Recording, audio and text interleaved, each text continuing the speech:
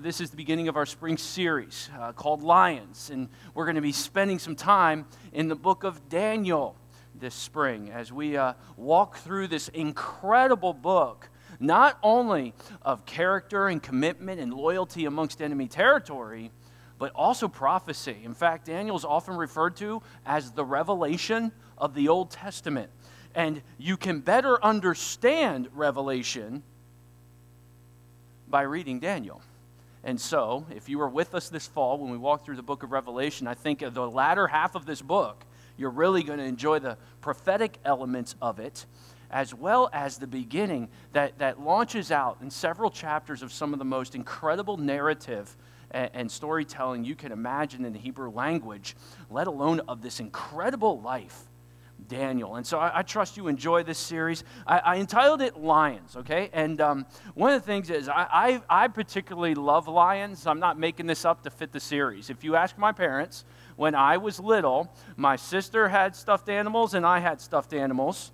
And one of my favorite stuffed animals was lions. And hers was tigers.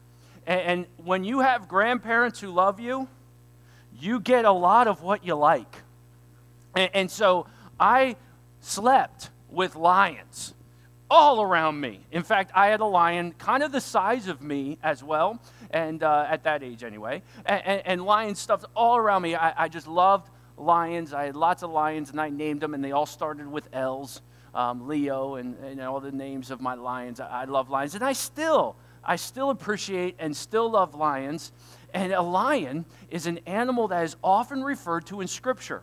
But in preparation for this series, I did a little extra research on lions because, I wanted to be just a little more immersed in lions since God is used metaphorically like a lion and the devil's used metaphorically like a lion. So how do we navigate that? Well, one thing I learned right away, and I already kind of knew, but I was able to pinpoint, lions are majestic creatures, aren't they? I mean, their manes, when you just take a step back and look at a lion, it is a beautiful creature. But not only that, it's majestic.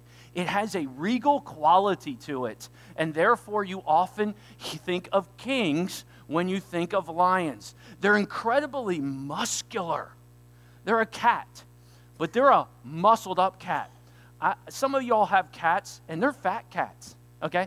Lions are muscular, and they're extremely athletic creatures. I mean, when you watch a lion run, the power and the athleticism, the agility, the leaping ability, the explosion, I mean, they're incredible athletes. Very different than, like you would say, maybe the giraffe or the elephant. A lion is agile and fun to watch run as long as it's not next to your car, right? Oh, of course, the lion is known for its really separator, right? It has a roar. I mean, what animals have roars? The lion has a roar, and it's powerful. It helps them set territories. Do you know it's said on the Sahara that a lion's roar can be heard up to 5 miles? They claim their territories and they roar, and it's not always that loud thunderclap roar. Sometimes it's more of a snarling roar that warns others to stay away, including sometimes little 5-year-olds wanting to touch the side of the cage at a zoo. It has a roar to it. That roar was intentional. It's a paralyzing roar. It's meant to intimidate its enemies as well as scare them into traps that they've set up. But the male lion, you often see pictures of it, and they do seem to love themselves, to sit on their rocks and wave their beautiful hair. But the hunters of a pride, do you know who hunts more? The lionesses. Yeah, ladies, that's right. They hunt even more than the male lions. Now, male lions will hunt, and when they do, it is something to behold. But they'll let the ladies do the work if they would like to. But the ladies, they're some kind of nasty, okay? The lionesses are some kind of, they hunt, they're devious. Lionesses will hide in brushes and sneak up and pounce. One of the reasons being that often the things they're attacking are faster than them. And they'll hunt them down, but they need to catch them in a short period. And I was astounded to find out that lions only have about a 30% kill rate when they go to pounce. For they're often attacking things that are quicker than them. And so they have to constantly be lurking in the shadows, sneaking up, circling around so they can pounce immediately. But the lionesses are extremely social. And they have the hots for the guys with the big manes. And I learned this. The staff didn't appreciate hearing me hear what their mating aspects are like. But the lionesses really love dark manes. They call that a youthful lion. And they kind of will follow around a dark mane over even a lighter mane. And that, boy, was that just a whole lesson on laughing. But these young lions, now they're interesting because they're more reckless. Like, I watched a video of young lions attacking a rhinoceros. And they got themselves in trouble because they were in water. And as they were attacking, alligators were coming at them, and they had to disperse because lions, they don't really grasp their strength yet and what they're capable of, but they think they're capable of everything. So a teenager-type lion likes to hang out in his packs and be reckless and risky. Sound familiar? Wow. Vulturistic, they love to steal what others have killed. They enjoy that too. And young lions, it's interesting because Scripture talks about young lions. And so it was neat to study some aspects of young lions because Scripture will delineate between a lion and a young lion, especially David in his Psalms. It's a very curious study. But I already mentioned this. In Scripture, biblically, we see a lion, and it's spoken of God. Remember, he is the Lion of Judah. That's right. Now, that's Israel, right? And he's mentioned that way in Revelation 5:5. It says this, and one of the elders said to me, weep no more. Behold, the Lion of the tribe of Judah, the root of David, has conquered so that he can open the scroll and the seven seals. So we see our Lord and Savior compared to a lion, regal in nature, King of kings, the Lion of Israel, the one who protects Israel, guards Israel, watches over Israel, and if need be, roars on Israel's enemies. What powerful imagery. But Peter tells us something too. Peter says this, believers, those who have trusted Jesus Christ as your Savior, who think it might be just an easy ride, be sober-minded, be watchful. You're walking on a Sahara amongst tall grass. Your adversary, the devil, he prowls around like a roaring lion, seeking someone to take a picture with? No. Seeking someone to devour. In the day and age where NFL teams are named Lions, high schools are named Lions, we sometimes lose the power of what a lion is. And I really wanted an illustration. And we were able to get our hands on a museum-level mount of a lion attacking a kudu. And it's the perfect illustration for this, and we're only allowed to have it for 1 week. But guys, could you bring this out? And I'm going to try to speak to you still, because I think I'm going to lose all of you, okay, the second they unveil this. But we thought it'd be better for you to kind of see this, and we were able to have this for just a week, and you're going to see this lion attacking, and how they attack is up on the back, get underneath, grab hold with their mouth, their prey, tackle them with their feet like a middle linebacker. And it's too scary for me to show you on YouTube today. You can go home and watch it. But when lions attack something, it's not a cute endeavor. And this is the size of this beast we're talking about. They're massive. These are huge, muscular cats. And they attack with reckless abandon. And in attacking, it gives us this idea when we read Scripture. God's like, I want you to understand. That is what we're dealing with. We're not dealing with an enemy who's cutesy. We're not dealing with an enemy that doesn't want to destroy you. I'd like you to look at the illustration behind me, and you tell me who you think is going to win this. There is an aggressor, and there is an aggressee. One has a face of worry. The other has the face of devouring. And I thought, what a wonderful illustration for us as we navigate the book of Daniel to realize We have a prowling lion after us, believers. And we can't walk out there going, I wonder what we'll do today. It's not good enough. God, help me have a good day. We have an adversary who is seeking to hunt us down and attack us. Look what Scripture says about lions, especially in comparison to the prowling lion, the evil lion that seeks to kill us like the enemy. David talks about his enemies. He says, like a roaring lion or a charging bear is a wicked ruler over poor people. He seeks to control. The enemy wants to control your life.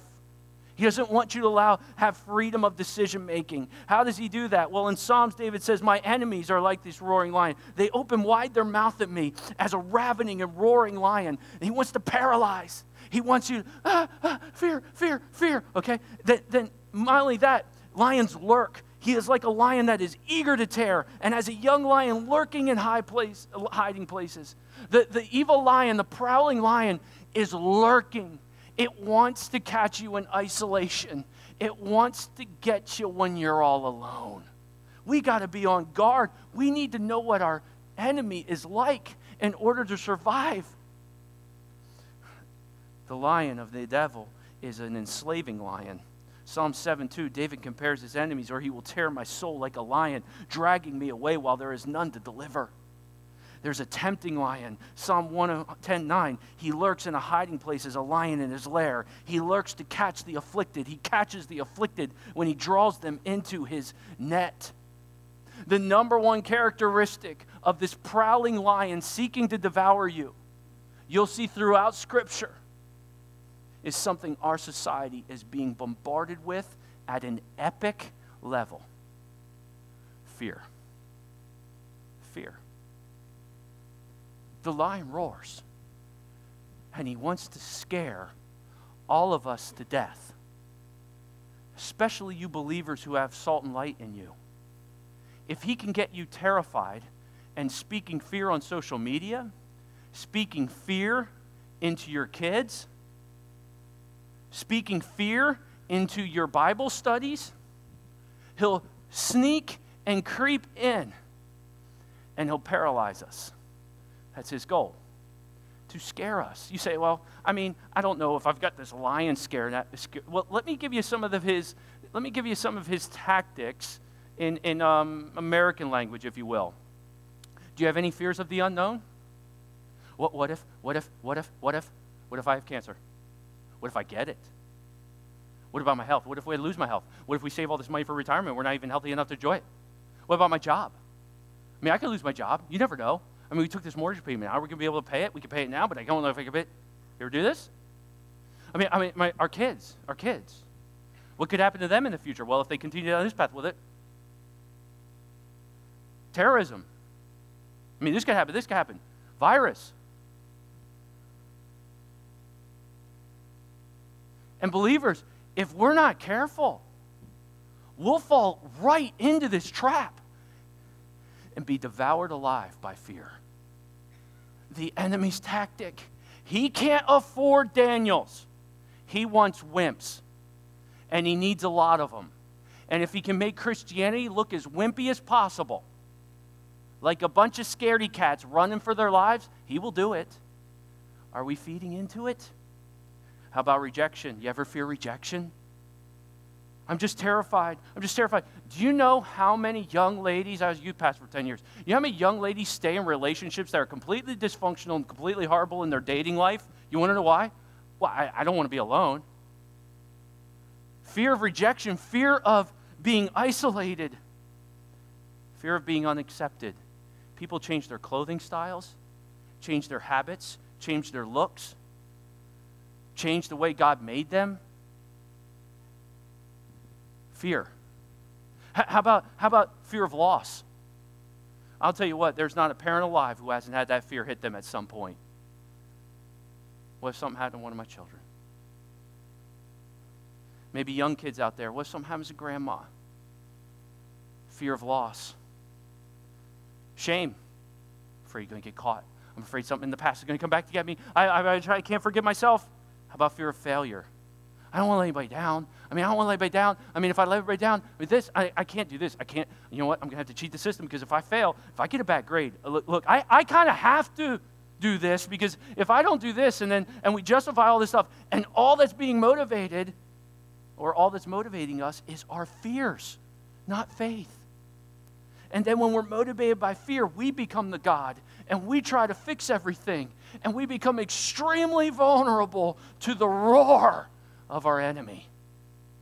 You say, well, how? How can I stay faithful when the enemy's so powerful? I mean, doesn't Scripture say he's on the roam? He is the God of this world, and he's roaming around? No, he's not roaming around. He's prowling around. And he's seeking someone to devour. But let me hear this. Hear me. Where fear is present in your life, wherever it is, where fear is present, faith is absent. Wherever it is, the loss of something, the fear of what could happen in the future, the fear of rejection, wherever that fear is present, you've pushed faith out of the picture. What I want us to do in this series is to let faith come walking back in to the picture. But you say, but these things could happen. They could. And that is all the more reason you'll need the faith to get through them, if indeed they do. This spring, we're going to open up the scroll of Daniel. And we'll notice a man who grew up under captivity. We're going to see that not only was he a saint, he was a seer. And so there's prophetic elements. Do you know that in Daniel, he predicts that at the end of the age, there'll be an explosion of technology and knowledge? What does that guy know? Wow. Are we living the prophecy of Daniel? He's a man of purpose. He is a man of prayer. He's a man of prophecy. And we can gain so much from studying Daniel's life. For I want to propose, one of the reasons he wasn't eaten by lions was because he had the lion with him. And he was one of them, just on a very different level. I pray that this study of Daniel will encourage you and inspire you, because the theme throughout the book is God's sovereignty, even when the nations are completely against him, and how he works through his kids to continue his plan despite the degrading aspects of the world all around them. I think it's apropos for today. I think it's going to build a faith of our church, and I pray we will walk through this series not rearing and running and terrified of our world, but engaging it and maneuvering through it like lions. Heavenly Father, use this study to inspire us and encourage us. In Jesus' name, amen. Here's it goes. We're going to open up the scroll. Okay, it's Daniel chapter 1. And in the third year of the reign of Jehoiakim, you all were studying about him this week, right? That's the king of Judah. Okay, so the king of Israel. He's an evil king. He's a carnal king. And you know what's really sad? He followed Josiah. You know how many parents have named their kid Josiah going, oh, he was the good king. He was. This guy wasn't. He followed him, and he was so awful, he led the country into idolatry, where Israel was completely abandoning the things of God, to the point where a Jeremiah scroll was brought to Jeroboam, and he ripped it up. He felt he could destroy God's word. Israel had fallen into unfaithfulness, and Nebuchadnezzar, the king of Babylon, came to Jerusalem and besieged it. Because he's in control, note this, and the Lord gave Jehoiakim, king of Judah, into his hand with some of the vessels of the house of God. Wait a minute, God allowed this? God even allowed an evil king like Nebuchadnezzar to go and discipline his kids? Yes, he did. And he brought them to the land of Shinar, or we're going to Babylon, to the house of his God, and he placed the vessels in the treasury of his God. These Jews, many of them, were killed or led into captivity under Babylonian rule. Israel, your unfaithfulness has put you in this spot. God had warned them, and warned them. And where there's a yellow light, teenagers, where there's a yellow light, what kind of light's coming? Red. He warned them, yellow, yellow, yellow. I mean, I was so shocked. It was like yellow, yellow, yellow, and it went red. I thought it was going to be green. I was following a tractor trailer, Dad. You don't get it. Red's coming. God warned him and warned him and warned him, and here's what sin will do. Sin will do three things every time. It's going to take you farther than you want to go. It's going to keep you longer than you wanted to stay. And it's going to cost you more than you wanted to pay. Israel's going to spend 70 years under Babylonian captivity. The length, at least in Daniel, the length of time under this Babylonian rule of Nebuchadnezzar. And in case you're thinking, I want to name my kids Bible names, go ahead. Go with Daniel, Judah. But if your little guy's Nebuchadnezzar, I'd steer away from that. This guy was awful, wicked on another level. He was so cruel and so disgusting. You know what he liked to do? He put together this furnace in the middle of the city of Babylon, and he enjoyed watching people who tested him. He didn't fire them. He didn't find another position for them in the firm.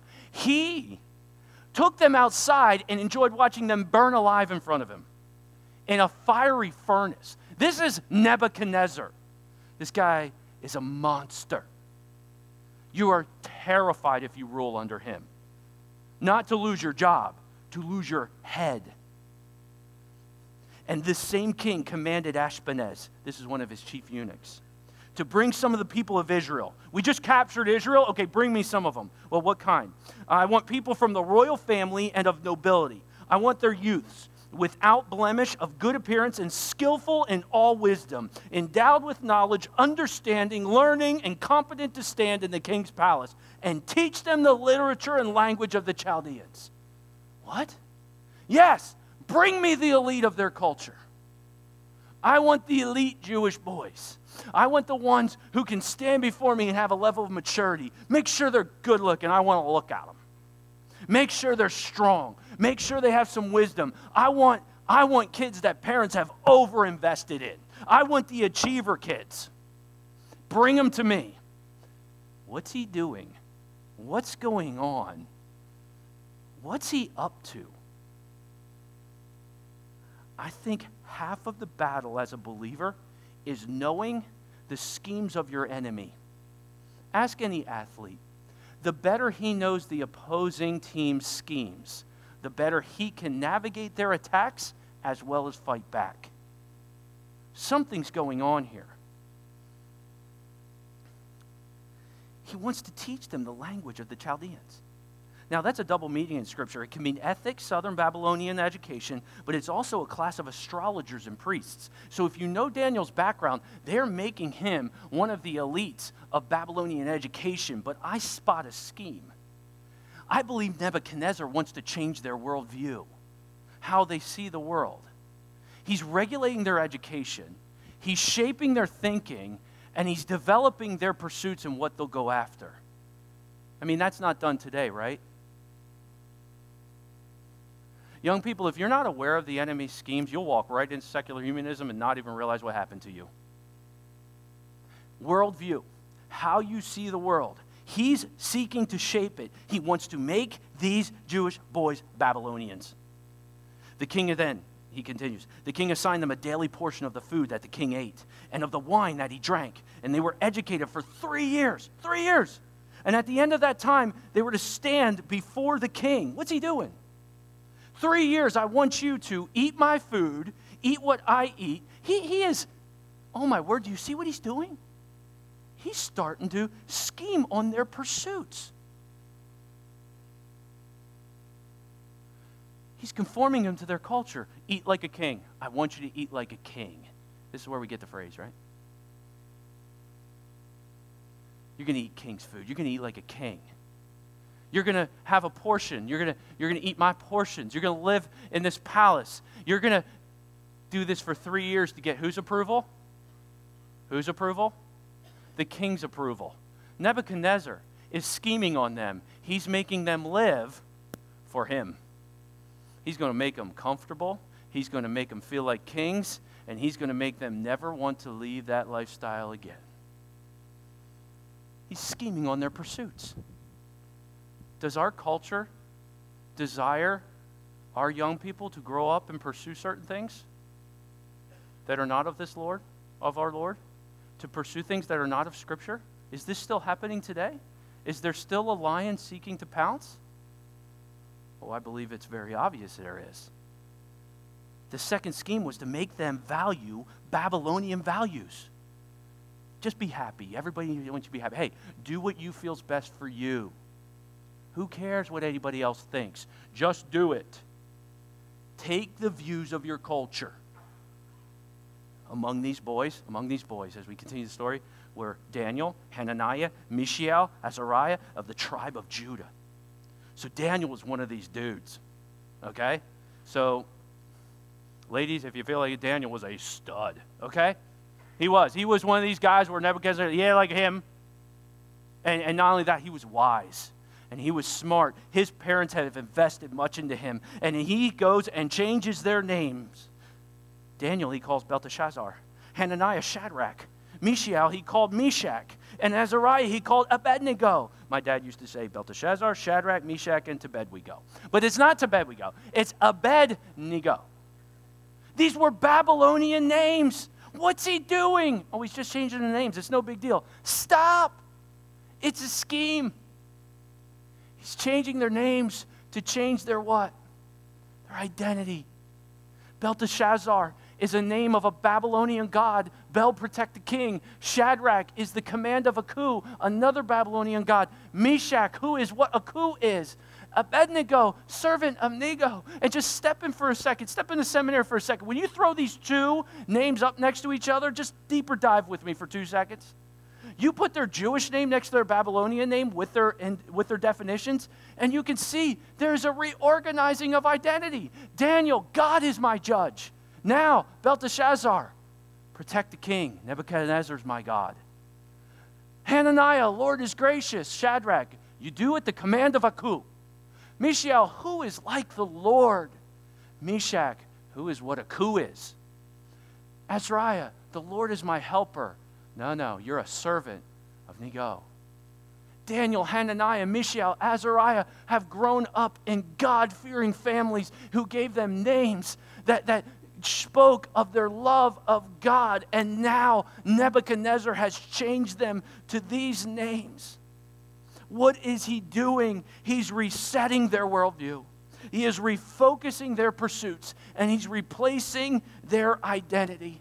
There's said of a coach one time, he walked up to his recruiting coordinator and said, hey, you know those guys? You know that guy who gets knocked down and then he gets back up?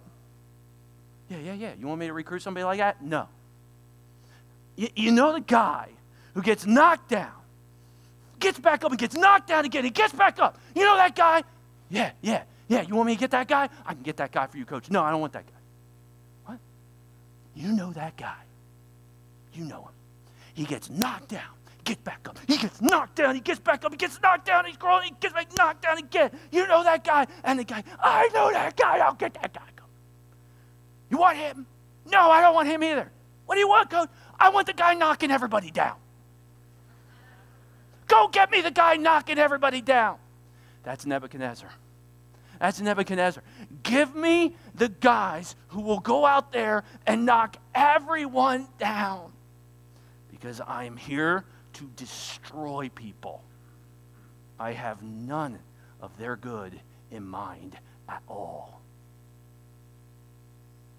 The prowling lion knows the safest road to bondage is the gradual one. It's not the big sin. It's the little sins along the road. Because he's still trying to adjust our worldviews. Prove it. Ever hear this? In regards to worldview? The Bible's not relevant anymore. It's old. You ever hear this said in the education world? Faith is for the uneducated. Scripture infringes on my rights. I have rights. And even if the Bible doesn't say it's okay, I have rights. Christianity is full of hate. That's what it is. It's full of people who hate. Church is full of hypocrites. I would never go there again. The worldview is shaping towards, make no mistake, we have a prowling lion who wants even Christians to believe, you ready? God is not good. That's the worldview. God's not good. So when a bad circumstance happens in your life, forget God. When you're going through a trial of discouragement, that jerk of a God. When you've been let down in your life, oh, I hate God. That is the worldview, and the devil wants it. And if he can get that through your head, he'll do whatever it takes, including regulate your education, to do it. How about your pursuits? The American dream is utopia. You'll hear young people, what do you want to do when you grow up? Oh, I want to have a big house. I want to have this. I want lots of money at retirement. If I put money away now, this. Why? Because I want to feel safe and secure and feel success and respect. The pursuits are the American dream, not even the things of Scripture. And I'm not saying any of those things are necessarily bad, but they are when they're out of balance. Social media has become everyone. Your young people will text you, yo, Dad, everyone's saying this on social media. Everyone? I didn't say it. Am I not an everyone? You realize social media, especially to teenagers, is everyone? That's everyone. Where do these people get their pulpits from? Why should I even respect those opinions? What have they done to earn them? A little spot on a quote? Yet they are the everyone. That terrifies me as a parent. That's not everyone. Who are we listening to? And it seeps in slowly and gradually till our pursuits are exactly the world's pursuits. Identity? Identity? Are we being attacked? Is this thing on us on identity? You are what you do. For young people, older folks, stay with me for a second. There's this thing called Instagram. You are how many people you follow you, okay? Your worth is depending on how many people follow you or how many people like something, okay? And it's become a performance prison. And these kids are out there going, if I have as many followers, if I have as many likes, you look at their life. Their life is so exciting. They're only posting the highlights. And they've cropped out anything that don't work for them. And we've grown into this. And I'm not saying it's wrong to post on. I like watching some of that stuff. I'm not. No problem. But when we seek to pursue and identify ourselves by what other people say, people get really big and God gets itty-bitty small. Because our identity is wrapped up in what people say and think about us. Well, you say, well, geez, how can I stay faithful when I've got this sucker behind me? I mean, it feels like I got no chance. I want to do the things of God. I want to be a leader like Daniel. But what's he like? What did he know? I want you to hear something. Anticipation is a separator. It exposes the worrier and the warrior. Stay with me for a second. There are people who anticipate future events. I'm going to go to the warrior side. Oh, my word, you know what's going to happen? I mean, last time that happened, I was at a church and that happened one time. I bet this will happen. I know what's going to happen. Anticipation can expose a warrior, or anticipation can expose a warrior. You know what happened last time? Here's what we need to do this time. You know, I've seen this before. And when I've seen this before, I've noted when we've been able to do this, this has happened. Anticipation is forward thinking, but one moves towards worry and one moves towards faith. And who we put faith in will dictate how we do. I remember the first time, junior high, you get your first helmet and your shoulder pads don't fit. Okay, I had my helmet on. I think in 7th grade I still had glasses. They were gone by 8th grade due to bullying. So I had my helmet on. I remember I made special teams, and I thought that was pretty exciting. And I remember, and in practice, we just ran down, and the first guy who touched the football was often those guys who would get to do special teams, because at 7th grade, the coach really didn't care about special teams too much. And so we were the guys he didn't care too much about, so we kind of knew that, and we enjoyed it. But we were playing this school, Holly Kong, okay? I still remember this thing because I don't remember much after it. And go! And I just started running. I'm in pads. I am Deion Sanders. And I am running. I mean, this is the greatest thing. And I see the football, and I'm almost there. And something happened. I was all of a sudden parallel to the ground. I landed on the ground. Somebody drove a tractor trailer into our field and hit me. And I'm on the ground. My helmet spun around because I didn't have it tightened enough. It spun around. My pads went over my head. My glasses shattered in my thing. I'm laying on the ground. And I had this monster 8th grader over top me going, "Stay down, you loser!" I can't really say what he said. 8th grade, I went down that field, and I was like, where's that guy? Anticipation. I'm going to get slammed if I don't anticipate. Daniel was the definition of anticipation. Can I give you a quick story on how he did it? Daniel resolved he would not defile with the king's food or with the wine that he drank. He purposed. Daniel had something I'm going to call a preset. You know, the power of anticipation is having a pre. He preset what he will not do. Do you have any presets in your life? These are things I will not do. We can have biblical presets. Sometimes we have personal presets. It's not healthy for me to do that. Maybe somebody else could, but it's not good for me to walk into Dunkin' Donuts. We sometimes have personal presets. Sometimes we have collective presets. Our church says there are some things we're not going to do. We have already resolved it. We have already purposed in our hearts we're not going to do this. But you say it's not an attack yet. But if this attack comes, this is how we'll do it. Like presets on a radio. Do you have any presets? Young people, if you don't have presets, that's what you'll look like. Young ladies, if you don't have presets, that's what he'll look like. You have to have presets. That's coming from a dad with a girl. Okay? You have to. You cannot trust the basement and the parents upstairs. You have to have presets in your life, or you will be put in situations where the temptation is too strong. Dad, don't you trust me? I trust you. I don't trust your flesh. Because Dad's just as weak as anybody else. Daniel said, I have presets. I am not going to eat the king's food. Why? Because it was offered to idols, and he knew that would defile him, and it was against the Levitical law. Daniel said, I'm not doing that.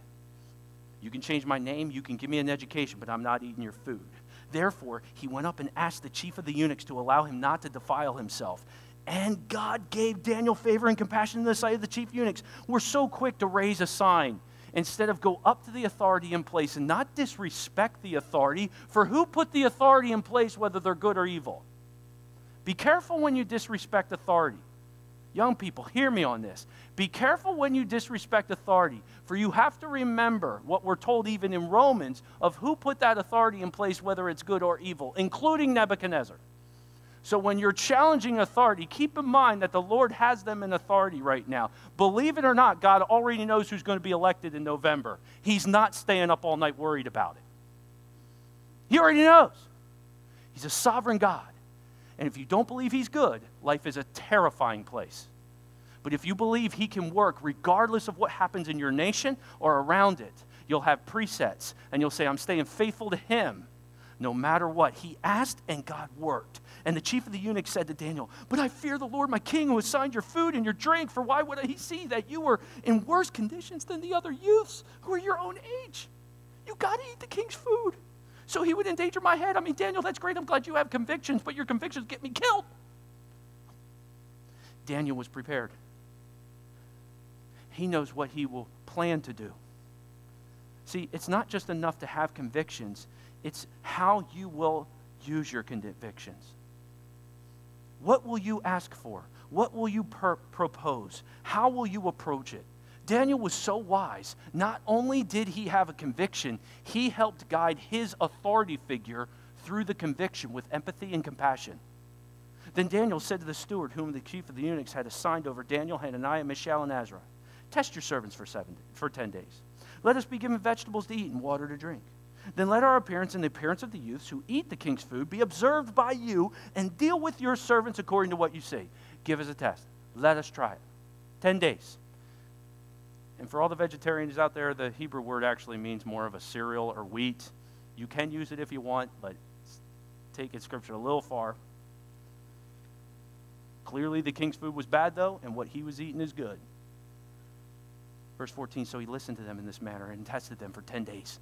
And at the end of the 10 days, it was seen that they were better in appearance and fatter in flesh than all the youths who ate the king's food. So the steward took their food away, and from food and the wine that they were to drink, and gave them vegetables. Why? Because Daniel presumed some things. He presumed. He prepared what he would plan to do. He preset what he was not going to do. And then he presumed what he might have to do since he has taken this stand. He was the responsible one in this. I had a young person come to me one time and say, Pastor Chris, I really don't want to do this at school. I'm being asked to do this at school. I said, why don't you ask your teacher if you can avoid that? If I ask my teacher, you don't know what's going to happen to me. I said, be willing to pay that price if you really want to take that stand. He took that stand. He ended up having to write a 10-page paper the whole class didn't have to write. He handed it in, He got a pretty difficult grade because it wasn't exactly what the teacher wanted. Didn't appreciate that the student took this stand, but he's now a pastor at our church. As for these 4 youths, God gave them learning and skill in all literature and wisdom, and Daniel had understanding in all visions and dreams. And at the end of the time, when the king commanded them that they should be brought in, the chief of the eunuchs brought them in before Nebuchadnezzar. It's oral quiz time, and it's King Nebuchadnezzar in front of them. And the king spoke with them, and among them, all of them, none was found like Daniel, Hananiah, Mishael, and Azariah. Therefore they stood before the king.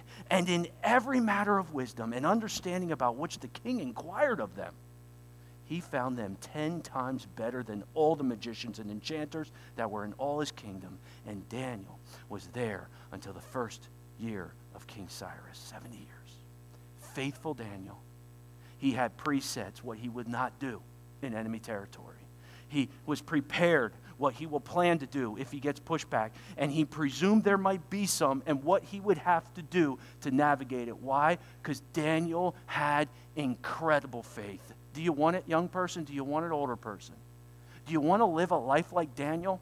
Then you can't walk into work going, I hope this goes well. You're going to need some presets. You're going to have to prepare, and you're going to have to presume there's going to be some difficulty along the way. But God will be faithful to you through that. But the lion will roar. You know, this whole chapter 1 is set up in what's called a chiastic structure in the Hebrew. A chiastic structure is a parallel structure. I want to show it to you so you can see it while I say it. Verses 1 and 2 will parallel with the final verse, 21. This is an example of a kiosk in Hebrew. The main point is always found in the middle of the kiosk. Babylonia assumes supremacy over Israel, verses 1 and 2. Look at the end of the chapter. Daniel proves supreme over the Babylonians. B, young men taken and subjected to pagan training, verses 3 through 7. B, young men triumph in their pagan training, 17 through 20. Now here's the middle. Daniel seeks to remain faithful to his God, 8 through 14. Daniel remains faithful to his God, verses 15 through 16. What a kiosk structure is to do in Hebrew language is this. The main point is found in the middle. Faith will triumph over fear if that faith is placed in the line of Judah. But folks, as you study out lions, they like to roar at us. They like to scream in our face fear. And lions love to roar at its prey. In fact, a male lion will sit on top of a rock. If that thing moves, let me know. If a male lion will sit on top of its rock and roar, and the prey, they say even in the deserts in the Sahara, will run from that roar, and they'll run straight into the lionesses. They would have actually probably been safe if they ran towards the roar more than running away from the roar. And this enemy of ours still seeks to do the same, Christian. He roars at us, and he wants you to be scared. He wants you in the car going, kids, with the way the world is today, I don't even know why I had you guys. I mean, I'm telling you, it's over. It's over. You can forget it, all right? And then the kids go to school. Oh, my word, did you see this? We're going to watch this on the news today. I mean, this is the... If you want anxiety, watch the news for an hour. Like, if you're like, I've never had the anxiety thing. I heard a lot of people have it. I'm interested. Just watch the news. And every article is set because the more clicks they get, the more money they make. And so even in sports media and things, they click stupid trades. Why? So you go, that's the stupidest thing I've ever heard. Click. Gotcha. It's clickbait, and it's turned into a society crippled with fear, and we Christians can't buy in. We can't buy in. We're to move towards the roar so often in life. I have found almost everything I've ever wanted was on the other side of a roaring fear. But we can't just walk at a lion. That's dumb. We have to walk towards the lion with presets, what you will not do. We're going towards this fear. But I'll tell you what, if I see this, we're not doing it. We're going towards the fear, but we will prepare. If this happens, what we will plan to do in regards to this.